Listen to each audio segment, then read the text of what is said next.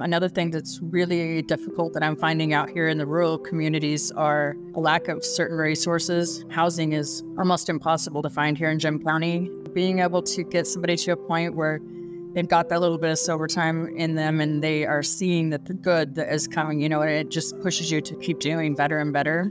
There's nothing anyone can ever say to me or tell me that I haven't already told myself. And I know that feeling. You are in that spot and you can't stop using and you don't have any support and doctors are mad at you, your family's mad at you, and you want so badly for you not to harm that child that's inside of your stomach.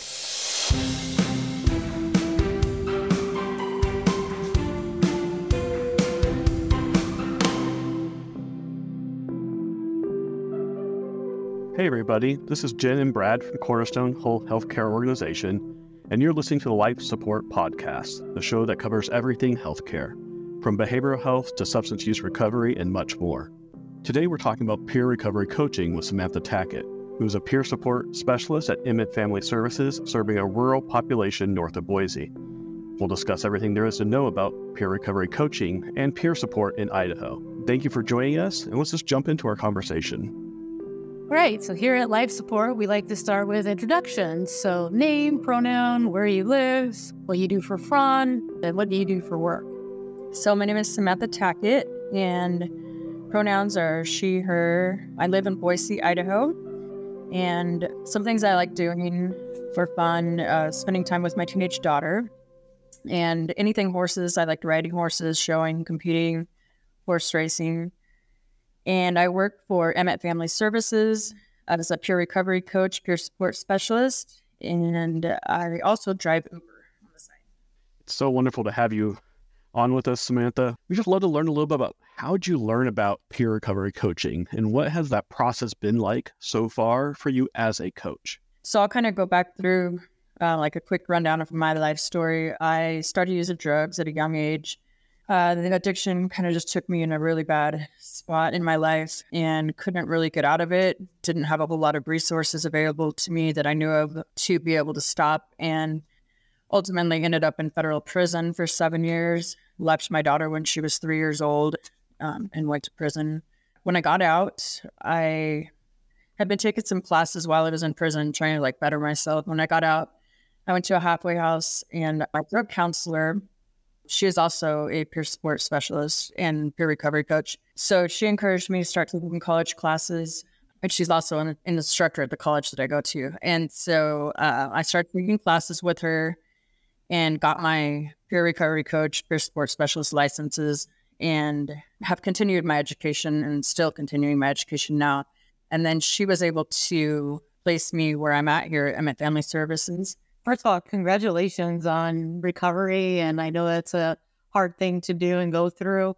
And thank you for sharing your story. I know that not a lot of people like to do that or can be uncomfortable, but it is something that can help others to know that there are other journeys to go out down, other pathways. So yeah, thank you so much for sharing. I guess my question would be, what's the biggest challenges you face as a peer recovery coach? I feel like getting peers engaged. I know for myself, it was treatment's scary. Are you ready to stop? What stage of change are you in? So kind of helping them figure out what stage change they're in, getting them engaged in wanting to change, and that can be challenging at times for sure. Another thing that's really difficult that I'm finding out here in the rural communities are a lack of certain resources. Housing is almost impossible to find here in Gem County, and it becomes very frustrating because, these people would like to change their lives around, but the opportunities are not always available to them, and that's definitely a challenge. And then a huge one for me as a peer support specialist is boundaries. Keeping boundaries, you're building connections with people, but you're also trying to keep professional and not friendships. And it's kind of in our nature to go ahead and, be, let me help you out. We're friends, so that's been really challenging. Keeping up with your ethics and ethical dilemmas is definitely another challenge. Peer support, being new to Idaho, The training is sometimes, a little bit limited. I've been getting some great resources for training. And so I've been able to attend a lot of trainings, and it's been really great learning and networking with other peer supports, other people in the recovery community and different treatments has been helpful too. Biggest thing too is self-care. It's emotionally hard to watch people be in pain and go through the things that I remember going through. And so I know that it's very important for me to put my sobriety first in order to be able to, help people walk through their journey in recovery. So, well, that makes sense. I guess to put it not so only on the cons, what about the pros? Like, what brings you satisfaction in your work? So definitely seeing people change their lives around and all the blessings that come to their lives when they get sober. Like, I know I can always sit back and look at my life and I'm like, man, this happens good. And it just keeps coming, And so being able to get somebody to a point where they've got that little bit of sober time in them and they are seeing that the good that is coming, and it just pushes you to keep doing better and better. So that's a wonderful, amazing thing to see. And I've been able to, here where I'm working, I've been able to start with someone who's like at the very beginning of their drug use and they're getting off of drugs and they're getting in recovery. And I've been able to see the changes in their lives. And it is like, it's so rewarding and it's like a spiritual paycheck, it's really wonderful. The connections with people are awesome. Like, being able to connect them with other like recovery centers, being able to help them find people in recovery to connect with is super cool. Sitting with others and their, journey also helps me in my own sobriety, It helps remind me of, like where I was, and also, how I want to continue moving forward, giving them the tools that they need and not judging them. I know what it feels like to be in, the stigma around mental health and drug use, and being able to help them be treated the way they should be able to be treated and advocate for them is really great. Working with probation and parole, never thought that I would be on this side where I'm actually advocating for people who are, in recovery. And that's really wonderful. I think the main thing too is like I'm the person who links these people to all of the different resources and different connections. And I think that's a really wonderful feeling to be able to do that for people. Thank you so much for sharing that. And like the meaning, the purpose behind what you do is very evident as you talk about it. And you did share a little bit about some of those community organizations that you kind of partner with. Maybe you can talk to us a little bit about how that happens. Like, how do you establish those relationships and like linking with those resources, like what that brings to the individuals in recovery that you work with? Working here at my family services has given me an opportunity to work with CEHU, and they've linked us with some grants that have been available and link us with the hospitals, doctors' offices, jails, prisons. When somebody's coming or presenting in the emergency room, going there and being there with them and not letting them fall through the cracks, getting them right into peer support so they're not going home like, oh man, I can't do this, and, continuing. And it's been very successful in like bringing people to where they're not presenting in the emergency room every week because, we've been able to help them and it's been really great. And then also, of course, I mentioned working with probation and parole, being able to get people, when they're coming straight out of prison, straight out of jail, sometimes they don't have any resources. We're there to, help them before they go back out to where they were and what got them in there in the first place. Thank you so much, Sam. Like, I really love how like that connection piece is so central to what you do. Not only being that recovery coach, but almost kind of like a navigator, a support, helping people understand like what is available. And you also kind of brought up one of the connections back to Cornerstone and some of the work that we've been doing there. So we are starting, that new kind of initiative working with pregnant women with SUD. Maybe you can just talk to us a little bit about how you plan to incorporate your skills specifically with those individuals. Yeah, so this is a really exciting opportunity for me. With my own lived experience, I unfortunately was pregnant and I was using drugs while I was pregnant, and I lost custody of my child permanently. She was adopted to my mother, so because of that use. And I know what it's like. I've been there before, and I have been doing a little bit of training on it. And one thing that I watched in a training the other day that just really like hit home for me was like, this lady was like, there's nothing anyone can ever say to me or tell me that I haven't already told myself. And I know that feeling. You are in that spot and you can't stop using, and you don't have any support, and doctors are mad at you. Your family's mad at you. And you want so badly for you not to harm that child that's inside of your stomach, but you don't maybe have the resources to help, get you clean and sober. And so super excited about that. I think that I would be a great benefit to be able to just sit with somebody and be like, hey, I know this is what you're probably feeling. I've been there before. What can we do? These are some things that maybe helped me get my life together. But if not, just sit with them where they're at and, let them know that, I'm not there to judge them. And also advocate for them as well, because it's frustrating. And I understand for people who haven't been there, they don't understand, they don't get it, and so I think that's going to be super helpful too. I think that's the amazing part about this is that there's always something to be said about when you've been through it as well, and you're like helping the same a person that's been in a similar situation.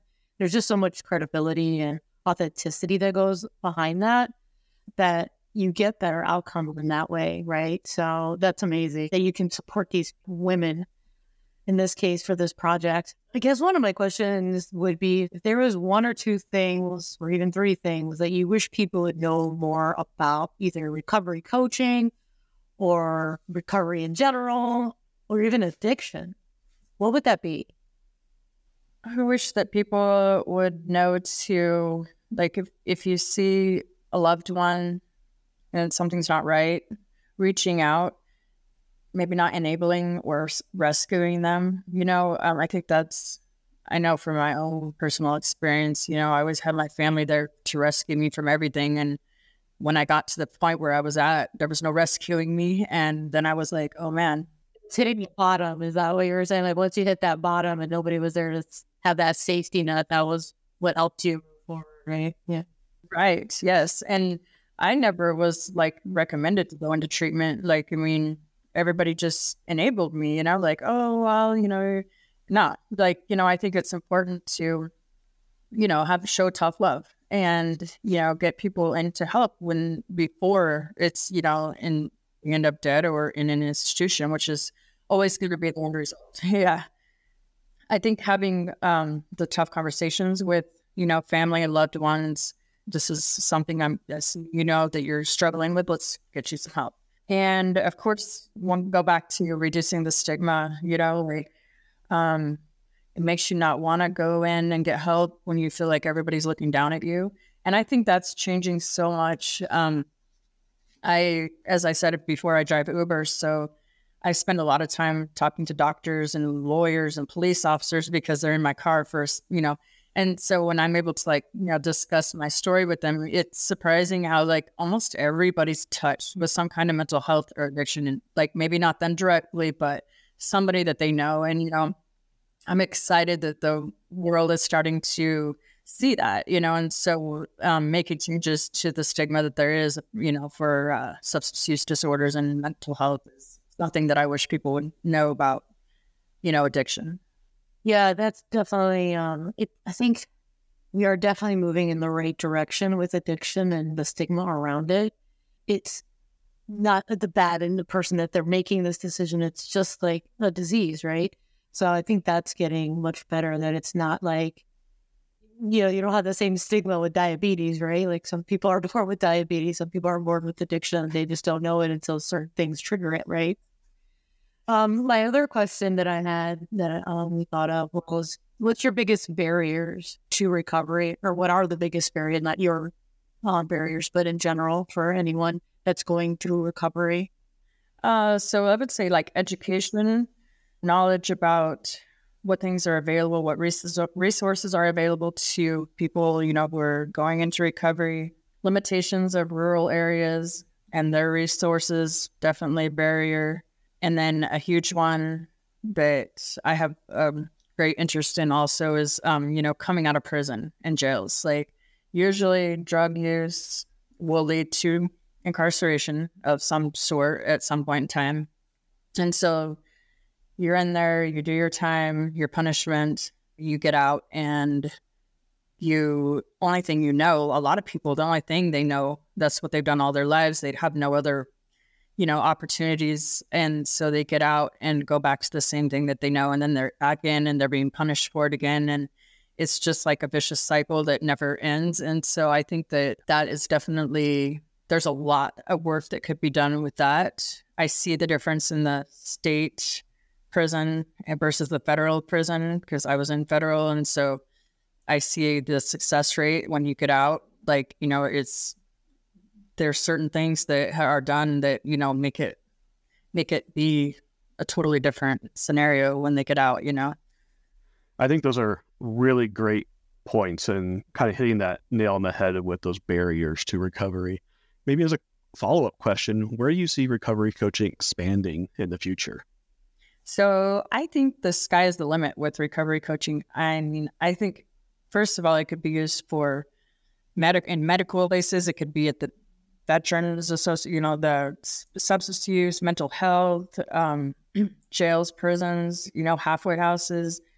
I mean, pretty much anything that you could use your lived experience, that makes a huge difference in, knowing and understanding these people and having been in the same spot that they're in, because I know had somebody that maybe hadn't ever experienced what I went through come to me and tell me, oh, you need to get sober, or, oh, you need, like, okay, but you don't know what it's like. And then being able to use the tools that I've used, personally, to get myself sober. When I start feeling triggered, when I start, having a bad day, what kinds of things can I share with them that pull me out of that? Even like the grants, and I know funding is always an issue, and somebody being willing to help put the grant together and help put these possibilities together. And then we all just work together as a team, and it's going to be a great, great future, I think. Yeah, I totally agree. More grants that help, SUD population, that helps us do this type of work, right? Where we can get the type of support that is needed to them. And again, this is why we wanted to put this as one of the topics on life support, because to get the message out, right? So thank you so much, Sam, for joining us today. Thank you so much for having me. It was great. That wraps another great episode of Life Support. Thanks again to Samantha for speaking with us today, and thank you for listening. If you want to help us spread this important information to more people, please like, comment, and share this video or podcast, however you're watching or listening to us. And if you don't want to miss out on any more episodes like this, please remember to subscribe. You can leave comments with any ideas or future topics or something that you'd like to learn more about. Until then, remember to help each other with a little life support.